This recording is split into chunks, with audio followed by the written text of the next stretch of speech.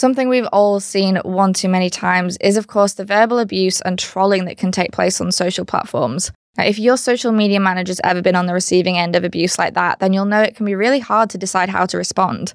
You don't want to endorse them, and you don't want to let them get away with it either. And of course, it takes its toll on social media professionals, both emotionally and trying not to let a few bad players ruin posts and work that you're really proud of. Now, to talk about this today, we're joined by Dr. Claire Hardacre, who's the Senior Lecturer in Forensic Corpus Linguistics at Lancaster University and an expert in the subject of trolling and negative discourse on social media. Yeah, you've covered a lot in this really hard-hitting episode with Claire, and one of the standouts for me particularly was a segment on social media pylons and the comparison with gladiators, whereby everyone seems to love to witness these arguments and drama happen on social, Rebecca Vardy, for example, but no one would ever want to be the victim in this. It's that feeling of if everyone's doing it, then you can get away with it, which would actually never happen in real life or on the streets. You can expect to hear more on this, the platform features that enable these types of behaviours, and why anonymity isn't the answer to our problems on social media. So Claire, welcome to Social Minds. Thank you so much for joining us. Thank you. As our listeners will know, every week we start off with an overarching question. And this week, that is, what do brands need to know in order to navigate online abuse? Okay, well, the way that I like to think about this is there is a law known as Godwin's Law, which some of you will have heard of, which is that as an online discussion gets longer, no matter what the subject, the probability of a comparison involving Hitler or Nazis basically approaches 1. And the relevance to this topic today is that I call this in my head Hardacre's Law. Maybe somebody else has already coined it, I don't know. But as an online account gets bigger, as it gets more successful, as you basically take up more oxygen in the room, the probability that you're going to receive abuse also seems to approach 1. Of course, in practice, that shouldn't happen.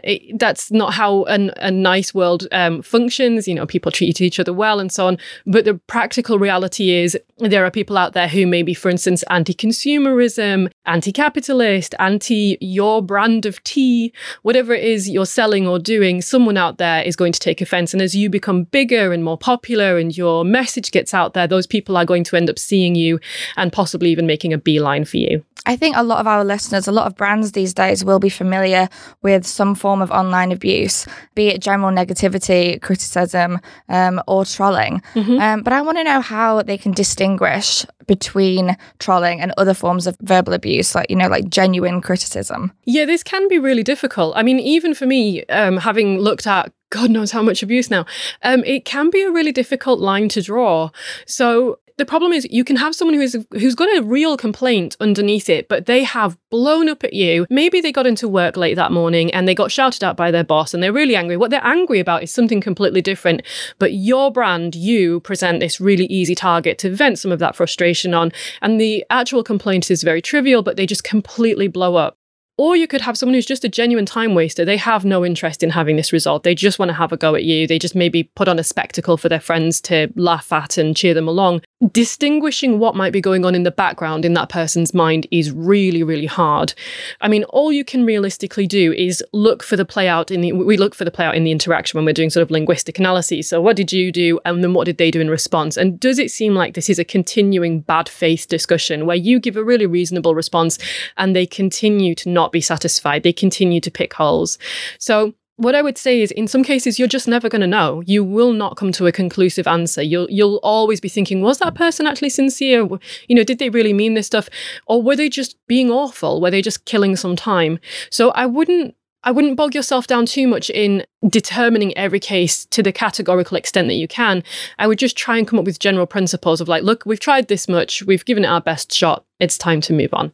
Now, I do have another question I will go into in just a minute, but first, I think it's important for us to explore psychologically what is going on for these people. You talk about the kind of day they might have had. I mean, in your experience and the research you've done, what have you found motivates people to lash out and bully, particularly brands and figures of authority, like influencers on social media?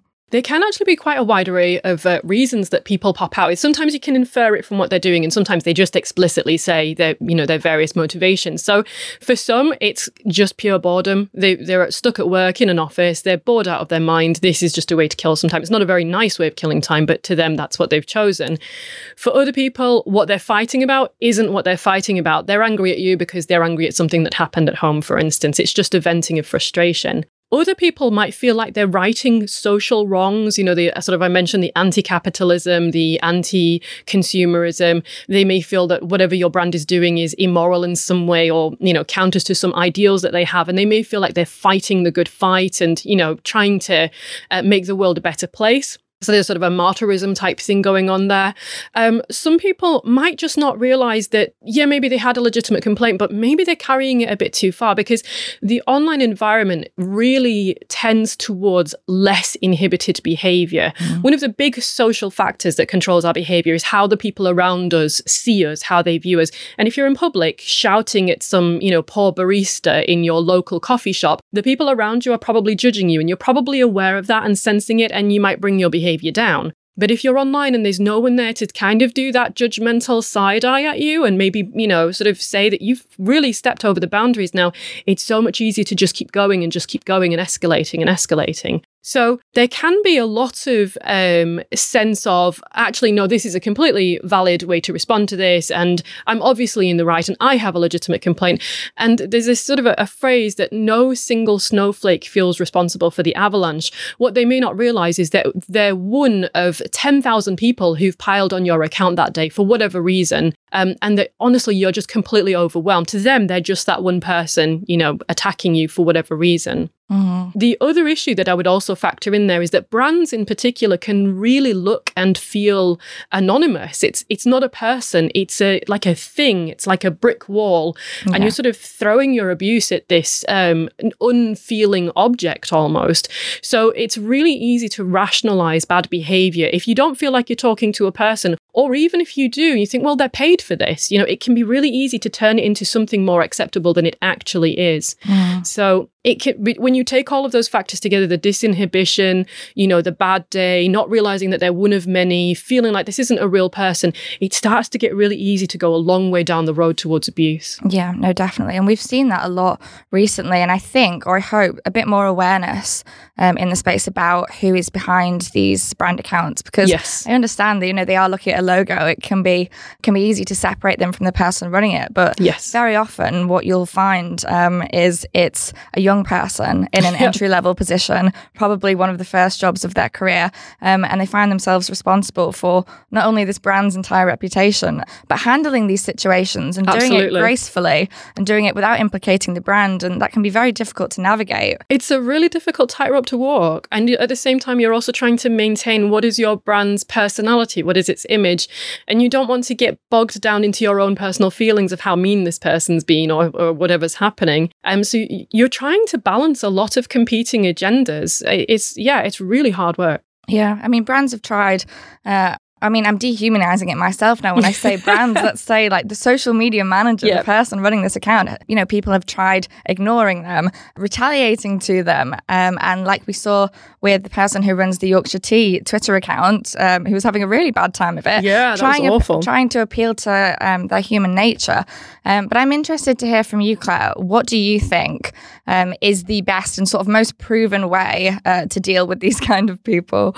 Okay, so there is no one perfect way because different individuals have different personalities, they have different strengths, and some days you might come into the office and what was a great strategy yesterday is just not going to work today because you're having a terrible day or whatever. So what I do when I sort of talk about these things is I tend to say there's like these 3 or 4 major strategies. Pick what works for you on the day and in that particular context, because there's some contexts where some of these responses are just not going to work. So one major strategy is the straightforward silence. And I know that this is like the oldest one alive. Do not feed the trolls. And everyone goes, oh my God, is this actually a good response? Well, let me try and sell it to you a little bit. So on the pro side, trolls can't play troll tennis with you if you refuse to hit the ball back. You know, there's only so many times you can hit the ball into the void and get no response, and then you just get bored. And routinely, when I look over the sort of when there's like a major blow up of an instance of abuse, when an account comes in for loads of abuse, the fastest trail off is for the accounts that opt for silence. And so that person might just step away from Twitter for 2 days, and the trail off of the abuse is really fast because it's just boring. There's nobody responding. It's just complete silence. The downside is people tend to feel really disempowered. They feel like they've capitulated, which is really, to me, that's probably a method of framing it in your head to make you realize that actually, no, you have made an active choice. You've done this thing. For me, it's the most powerful checkmate move you can play in this game, if you want to think of it as a game, because your account's time and attention and its focus is really valuable, right? Especially if you have a big account. And what you choose to point that account at, you're saying this is a valuable thing. This is something that we think is worth engaging with. You're kind of bestowing a privilege. So if you choose to decide that that person is not worth your time, that interaction is not what your brand is about, you've actually made a really powerful choice. You've moved on. So silence to me is actually the checkmate move. The other one, of course, is you can respond sincerely, you can respond calmly, you can try to understand this sort of, try to humanize yourself, try to humanize them, try to get back to that real interaction between two people. And if there's a genuine complaint, maybe you might be able to dig that out and actually make some progress. You're going to look professional, you're going to look like you're on the moral high ground, but that can be exhausting. That can be really hard. That can be almost a bit vulnerable. You're sort of saying, come on, let's talk about this like real people. And you may make no progress. If it's a bad actor, you're still not going to make any progress anyway. So the final approach of the three that I'll go through is the James Blunt approach, also used by the likes of Wendy's and other brands, which is where someone tweets something ridiculous at you and it's abusive or horrible, and you zap back with something witty or funny or whatever. Now, that is a very risky strategy. So like I said, on different days, this is not a good response, because if you're feeling a bit edgy that day and you might say something a bit too much, maybe don't choose that. It can backfire spectacularly. And it can be doubly counterproductive. The troll might continue trying the discussion. Depends on how well you nuked them in the first place. They might be better at it than you as well. They might be better than you. They might outplay you, and then you're going to look a bit daft. So if you're going to do it, you need to drop a nuke. You need to absolutely wipe them out. And then, so they may continue this debate. And then James Blunt actually has lots of people who now deliberately troll him because they want to get roasted. Yeah. So you may then actually kind of incur more kind of pretendy type trolling. But do you really want to deal with that as a potential consequence of that account? So none of the three responses, none of these three major responses is perfect, but what you might do is shift strategies depending on quite what's happening and how you feel that day and who you are. I think it's crucial, like you said before, Claire, as well, about context, because, for example, a brand like KFC can do that and do that really well. Yeah. But, if you're WWF or Cancer Research, it's going to be wildly inappropriate, isn't it? Exactly. Macmillan's not going to be able to zap out like a sharp reply at someone, because that's going to seem really counter to what they're all about. So yes, It's definitely, you've got to take it into account with your brand as well. Yeah. I mean, let's talk about the actual platforms that this often plays out on.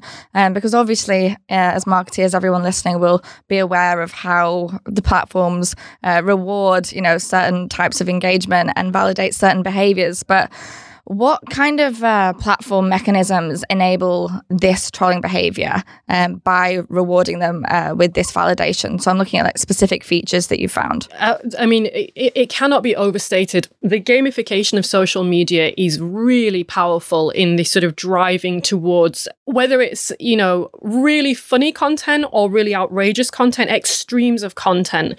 So whether it's because it's through the trending topics list, because something is very popular and it's risen to the top of the trending topics list, whether it's because the algorithm is pushing popular content at you. So in the Twitter timeline now, you get content randomly pushed at you. I keep getting basketball. I have no interest in basketball, but stuff keeps surfacing because lots of people are suddenly just liking these random tweets. Between people getting lots of likes, clout chasing specifically is a really serious problem. It distorts the effect so that you get this very small instance that gets warped right to the front of everyone's perception, and more ordinary stuff gets pushed to the back. it basically can turn what would otherwise be a really small matter into this huge bonfire. So maybe a small, unfortunate thing has happened, and next thing, everyone is on board that now. They're all like debating or arguing about it. So one of the really serious problems, of course, is deliberate clout chasers. So you've got your clout chasing accounts who, you know, they might be retweeting, for instance, on Twitter, they might be retweeting content from, oh, look what this awful thing that this brand did. So a recent example was Harvard supposedly sent out a rejection letter to a student. And I think the basis of the rejection was supposedly because of the way that they'd been tweeting on the internet prior to that, and so they'd withdrawn this offer. It was completely fake, but that satisfaction of outrage just overwhelmed most people's precautions to check and see whether that was in fact real. Loads of people retweeted it. Lots of clout chasing accounts retweeted the content without even attributing it to the original account. When it was shown to be fake, the original account deleted the tweet, but all of the retweets, all of the recreations of that content exist, and people don't go back to check and see what the reality of the story is. Yeah. So that lives on, and we have lots of examples of that with many other brands where, you know, some completely spurious complaint, this completely fake thing that never happened has been tweeted or published or whatever, and that story just boils on and on and on forever because people are chasing that clout, they're chasing that impact. And something we've seen a lot recently is these pile-ons where it becomes almost like a herd behavior and everyone wants to join in. I mean, we've seen recently YouTube just disabled their dislike button, but you can still press it. They're just hiding the like counts basically to try and prevent these mass pile-ons when they try and drive the dislikes as high as possible. And we've seen it happen with celebrities, you know, other people's fans, if there's a rivalry, jump in one of their comments and they're completely flooded with abuse. Fandoms are amazing. I mean, it's sort of incredible power, right? But when it's abused like that, it can be quite scary. And there is this sort of morbid desire for them to, sort of join in and watch this person get absolutely torn apart. And, you know, in the line of work that we do, this driving of mass behavior is sort of the holy grail. It's something everyone's trying to achieve for the positive, of course. But we've seen it work negatively too. Yes. So I guess I'm wondering, is it possible to rewire this herd behavior, or is it something that's just so rooted in our human nature that it's always going to be an issue? You can look back all the way through history to, for instance, the Colosseum, where we gathered in tens of thousands, I think it might be more than that, 40,000, I think, to watch gladiators fight to the death. And then the Hippodrome of Constantinople, where we would go and watch executions. And even just a few hundred years ago, where like the weekly hanging would be the event where people would amass. And then other things, like if you look at our top-rated movies of all time, The Shawshank Redemption, Godfather Parts 1 and 2, top-rated TV shows of all time, Breaking Bad and Band of Brothers is a quiz at the end of this. Top-selling games of all time include Grand Theft Auto 5, PUBG Battlegrounds. What else? Think about the Olympics and the pugilistic sports that we consume, like boxing and martial arts and fencing. The theme running through all of that is we love consuming violence. We love consuming aggression. We don't like it happening to us. Obviously, that's pretty horrible. But we are in there for the spectacle. We want to watch it. It's a really ugly facet of the human nature, but it bears out across pretty much everything. You can look at Game of Thrones, Hunger Games. There's so many ways in which we actively pursue and seek the consumption of violence and aggression. And looking for that online is completely unsurprising when you take it into account of our long history. So what the internet basically provides is this incredible modern day Colosseum where someone's had an awful day, they go online, they find a target, it happens to be your brand, and they throw a metaphorical right hook in your face because they've just had a really crappy morning or whatever's happened. And the risk of consequence of being punched back effectively is very slim because brands generally don't fight back. This is just a faceless thing. It's not a person. You've got all of those rationalization strategies again. So you have all of that long-standing instinctive enjoyment of aggression and violence. You put it on the internet and it tends in this general direction. So we go for the outrage, we go for the shocking headlines, we go for that content that's really like, oh my God, could that possibly be real? So can we rewire that? We'd be talking about rewiring probably our limbic systems in our brains or something. It would probably take hundreds of thousands of years. I'm looking for like a mass scale Pavlovian response where they just get shamed or punished every time they do it. So they do it less and less and less. I don't know. I mean, honestly, it would take updating our human operating system over the course of 100,000 years. This operating system in our brains hasn't changed much in about that length of time.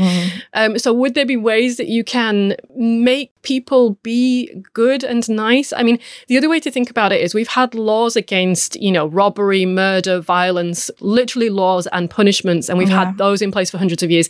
People still rob, people still fight and are violent, people still murder. So can we stop that? I don't think so. Yeah. Can we make it less rewarding? Probably, but I think it's going to be a really tough uphill climb. I mean, you talk about the operating system of our brains and not being able to change that, but I think one operating system that we can still change is, the way these platforms work. And definitely. We see a lot of what I call vanity features, so hiding likes and turning off comments and that kind of thing, where the algorithms and the mechanisms still remain very much the same, because obviously, to uproot all of that is to uproot their entire business model. But I mean, let's talk about consequences, because, when the Euro 2020 happened, we saw an absolute torrent of online abuse towards racial abuse towards a lot of our players. And of course, that viral petition went round, as it does every so often, with a lot of people proposing the solution of anonymity, getting rid of that to stop online abuse. This idea that if you attach your ID to your social media profile, then you won't go in for online abuse because you'll be held accountable for your actions. Yes. Do we think that that is an effective way to stop curbing online abuse? My honest answer, and the very short version, is not at all, not even remotely. If it worked, Facebook would have no abuse on it, and Facebook is an amazing place to go for data if you want some. Similarly, anyone who's ever been on Nextdoor for more than a few minutes, not only your name, but also kind of somewhat your address and location. People are unbelievable on Nextdoor. There's a Twitter account called Best of Nextdoor if you want to go and see some of the examples of that. But there's actually more logistical reasons anyway. So you would have to, you wouldn't be able to just do it in a single country. It would have to be global because the internet is global. If there's abuse coming in from some anonymous guy from somewhere else, what have you actually achieved with making all of your country, disclose its identity? So you'd have to standardize ID around the world. You'd have to have one standard form of ID or an acceptable form of ID in every single country around the world, and everyone would have to have that ID. Where would all of this information about these IDs be stored? How would it be at the moment you logged onto the computer? Would it be at the moment you went on your social media account? Do you really want all the social media accounts to have access to everyone's ID so that they can validate everybody? How are you going to validate this? How would all of this information then be defended? Because that would be a very, very tempting resource for hackers to jump into. You can imagine what they could do with that information. Who would fund this? Who would police this? Who would enforce this? How would you stop fraud? And then let's face it, some governments cannot be trusted with their own people, let alone the well-being of others. Would you really want all the governments around the world to have access to all of these different groups? On social media, people also reveal things about, for instance, their sexuality, their religion, their ethnicity, their political beliefs. And you would be suggesting potentially giving the government or the social media platforms access to that. And then you are looking at potential mass atrocities down the line as either the government or the social media platform leaks it, or the government gets hold of it, or some variation of that. So when you actually start to try to put this problem together as a real solution, it's an absolute non-starter. I mean, imagine LGBTQIA communities around the world knowing that there might be something about them online that they've posted that might get back to a government that would execute them. Yeah. Having your kids with their identity disclosed online would just make them a prime target. It's just the risks and the harms would infinitely outweigh the benefits by a very long shot. So that's not to say that we shouldn't try to curb online abuse. Absolutely, I think we should, but this would not be a solution. This would actually introduce, for me, far more problems that would be ridiculously more serious than the actual issue that we'd be trying to fix. Yeah, I agree completely. And I think that suggestion comes from a very comfortable position. It's celebrities who are sharing this because it must seem like a very easy option, to a problem that's bothering them predominantly. But as you said, think about the way it's affecting marginalized communities. You're assuming in the first place that everyone has access to ID, and like you said, social media can be a safe place for a lot of people who aren't finding that in their country and don't trust their government, and with good right. But let's talk a little bit more about consequences then, because you said something earlier that it's this validation, right, that spurs it on. So we'd assume that the solution would be to shame people in some way. I think it worked quite well for Yorkshire Tea, their response being putting a human face to this brand. And it got that much attention and that many people joined in, that if you saw that and that was you who'd done that, I mean, you'd like to think if you've got any sort of conscience, you'd feel bad and maybe not do it again. So for me, there's a potential way forward in that you humanize and you make it clear you're not just speaking at a brand at this sort of brick wall. But what you don't want to do is inadvertently step into the realms of doing the very thing that you yourself are angry about, effectively, because in some cases what you'll have is a kid who's made a really bad judgment call that day, because you don't know who's behind the account. It could be a 14-year-old who's just done something really silly. I have many examples in my class handouts that I use where people have done something really, as a complete aberration to them. They would never normally do that. They've made a bad call that day. What you want to do is have that fine line between showing, look, there's a real person who's going to feel real feelings if you do this, versus you don't then want to turn that entire machine on a specific individual, because then how are you any better than the very thing that you're trying to stop? So for me, if you're going to try to fix this, and I don't think you can fire a silver bullet and just completely annihilate abuse overnight. It's never going to happen. But if you want to fix this, you've got to go through way more. So it's got to be every possible level of intervention. So how we literally raise children right now and how they use the internet, how parents are educated, because lots of parents don't feel like they really understand what their kids are doing online. Teachers are in the same boat often. They're kids are doing stuff online. They don't really understand what's going on. Teaching individual users, these are real people. Like, this isn't just some faceless brand. Getting these wider social norms of acceptable behavior in place so that if people laugh about having been mean to a brand, other people will not react in a positive way. They'll be like, well, that's kind of, crappy behavior. The platforms themselves not pushing the more abusive content, broader policies, whether that's in education or in the workplace, and then things like this online harms bill legislation that comes in to basically enforce, when you've reached such a critical level that it's beyond, a classroom policy, that you can enforce actual punishments and sanctions against people if they still continue to go too far. Yeah. I mean, let's talk of the platforms, because Twitter has, I think, the worst reputation for it. I'm not saying it earns that, but widely it's known for having a troll problem. But which platform, in your opinion, has the biggest troll problem? And then which is doing the most to combat that issue? These are really difficult questions to answer. So all I can do at this point is speculate, and even my speculation is going to be typically academic. So it's really difficult to say, because none of them wants to wave the flag and go, we have the most trolls. No surprise. They all want to basically tell you about what they're doing to tackle trolling, what they're doing to tackle abuse, but they don't want to say how big the problem is. No one wants to come out with figures and say, oh yeah, we have like 20 billion trolls on our site, because that's just going to be supremely bad PR. One of the things that has bothered me was, firstly, how slow the response has been from the early years. I still remember when Twitter had no abuse function, like reporting abuse was just not a thing that you could do. I mean, that's not even that long ago. And then they kind of came up with a report abuse function, and then people abused it, which was, magical. And then they said, we're so inundated, we don't even know how to respond to all of the abuse reports. And it was this very painful process of kind of waking up to the reality of what humans will do when given a system. And then the thing that bothered me secondarily in some of the responses has been this very cynical application of solutions, where it's something that looks very good and you get press releases and look what we're doing. And then you actually dig into the reality of, for instance, hiding likes and dislikes, changing how the algorithm processes certain content. And you find it has absolutely no effect whatsoever. Or in some cases, it's actually made abuse slightly worse. Or in one rare case, it's made it a lot worse, where people have actually not benefited. There's been all of the PR and they've been able to claim that they've done lots of good things, but the actual reality on the ground has been no discernible difference usually for the average user.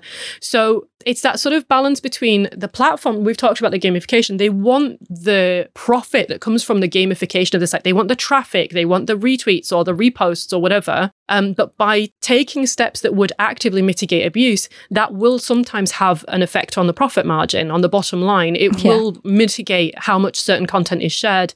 If you have to give an average corporation a choice between a profit margin and, some kind of thing that will impact that, there's going to be a tendency to want to choose the profit. Yeah, of course. We see it a lot with these vanity features again. But what strikes me, and one example I'll share, is what we've seen since the pandemic. And we saw it again, it comes around at election time.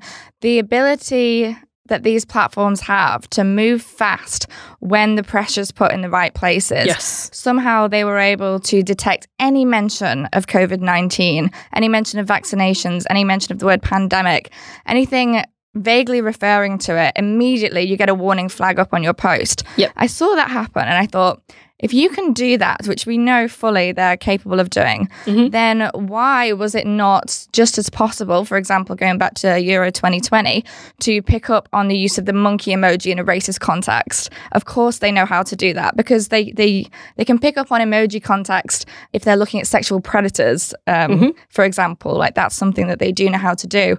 So it does feel like very specific times where they're choosing to act and choosing not to act. And it's interesting as well that in the COVID context, it's only win-win-win, because if they move fast and they do this thing, there's no loss of users or minimal loss of users.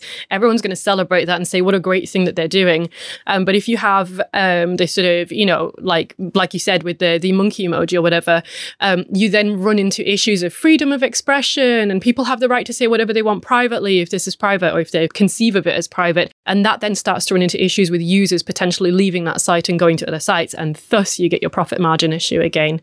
So it's like you said, the ones that will be chosen and given priority, you can usually kind of trace it through to what's going to have an impact on the profit line. No, definitely. But I think, I speak for myself and probably a lot of brands listening that I don't think we want racist and abusive followers. No, I agree. I completely agree. If enough big accounts and like big voices banded together, then the platforms would have less choice, because of course with COVID, that's what we saw them respond to, is that enormous pressure where they're left with no choice but to act. But let us end on more of a positive note for those social media managers listening, whether they're just starting out or they've been doing this for quite some time. What would you say to those who are struggling to navigate this online abuse that they're facing? Okay, so I probably have about 5 things I would say. Let's see if it turns out to be 5. Who knows? I think I have about 5 things I would say. So firstly, whatever happens, the abuse is not your fault. I cannot underscore that enough. Sometimes people feel like, well, I tweeted something that was a bit risky. I tweeted a joke and it backfired. Is it fine for people to robustly debate with you, to make a complaint, to have a strong pushback about something, to highlight something problematic? Absolutely fine. Is it fine for them to send you abuse? No. So abuse is never your fault. You are not the issue there. If someone's sending you abuse, the issue is them. The second thing that I would say is that you have choices. So you do not have to engage with somebody or with everybody all the time. And if you start to think someone is a bad faith actor, cut your losses. I would move on. I would leave that conversation. If you don't like blocking people, or if there's a policy against blocking people, get good with the mute button. Because you, like I said, your attention, your time, your focus for your account, that's a privilege. Don't, throw it away on people who are just not interested in, any actual meaningful discussion. Another thing I would say is take regular breaks. And the way that I think of this is always, whenever I get my module evaluation questionnaires in from my students, I get about sort of 400 or 500 a year. And I'll get 499, let's imagine, that are like, oh, Claire is amazing, Claire is wonderful. And I get one that will say, oh, she did that really boring lecture. I hated it. And that one evaluation will just annihilate the effects of all of the good evaluations. And it's the same with social media. You might get 200, 300, 500 great messages, and one person will say something a bit snide, and that's the thing that will stay with you. The effect of the negative content is so disproportionate. So take breaks, just step away from it, give yourself that distance. And also within that, remember that the online abusers tend to be a really small, very loud community. The general good users, the overall net content of the internet seems to be good users, proactive, pro-social people. So don't let the noisiness of the little horrible ones drown out all the good stuff. The next thing I'd say is never reply during a really strong emotion, whether you're really happy or, as may be the case with abuse, really angry or really upset. Never reply during that moment. Write your reply down if you want to, but not in the platform itself. Put it in notes, put it somewhere else, write it down on paper. Give it 24 hours, come back, reread your reply and see if you still want to actually send it. Every time I have ever done this, I have never sent that actual message. I've either modified the message or I've deleted it completely. Yeah. So that distance and that cooling and calming time can be really useful. I think just give yourself 24 hours to be your better self. And finally, you can always change strategies. So if you've been trying a strategy and it doesn't feel like it's working for you, try a new strategy. Mix it up, see if something new works. But the first one is probably the most important. The abuse is not your fault. You did not make the abuse happen. The abuser made the abuse happen. Very important to say there as well. And I'll add, for any of our listeners who are in management positions or leadership positions, please support your staff. Oh my God, yes. Look out for what they're going through, and, you know, treat this as a real issue, because it can be very detrimental to people's well-being. But thank you so much, Claire, for speaking to us today. I think that's been really valuable. Thank you so much. Wow, what an intriguing episode there with Claire. I think one of the main parts for me was the topic surrounding the Euros and obviously the racist abuse that the England players suffered there. I've been so interested in this topic now for a while. I think it all kind of came to a head at the Euros. Would you agree? Definitely. And, you know, as me and Claire touched on there, it's something that the platforms can absolutely account for ahead of time.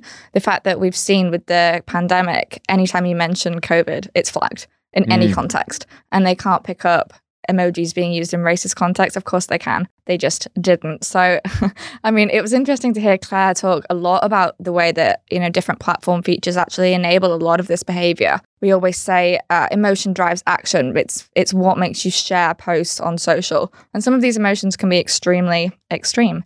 And it's not always a good thing. On perhaps time to think about what kind of behavior we're actually encouraging by, you know, following that philosophy with our own content. Yeah, there's so many thoughts and theories flying around on how we actually stop this. You know, I think the one that I subscribed to most was probably the anonymity one, whereby, you know, you either had to submit an ID or a passport. But listening to Claire there actually isn't the answer, is it? It comes from quite a deep-seated place of privilege, I think, when, you know, you see celebrities like Katie Price and Alfie Deyes are the ones sharing the petition, and it has the best of intentions, of course it does, but when you look at the implications that Claire mentioned, like, you know, protecting your identity from overseas governments that penalise you for your lifestyle, also the fact that not everyone has access to ID, it's not that viable. What she actually said, and what I agree with, was, you know, the reason that this is happening is because there isn't that same social consequence that you have in real life, right? So actually, the way to solve this would be to create the same kind of shame that you would get if you behaved that way in real life to a real person.